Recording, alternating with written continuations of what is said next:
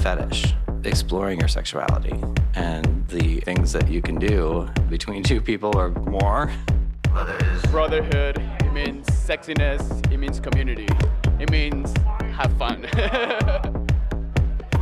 Dirty, seedy, nasty, cum-filled bars. And even though I do not have a penis, I still wanted to be part of this. This season on The Competition, we're strapping up to cover Mr. Los Angeles Leather 2018.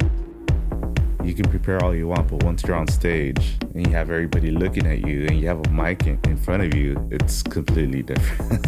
For a while, I just said, oh, it's going to be Dwayne. Dwayne's going to win. And he has body for days. But because I've seen so much of all of the other contestants, every one of us has something that nobody else has. 6 episodes, 11 contestants, but only one will win. This show actually is full of a lot of firsts. Anybody that wins is going to be making history. All joking aside, there is a bit of that, Joy Luck Club hopes and dreams thing. Like, oh my God, all our hopes and dreams are in you. I want it really, really bad.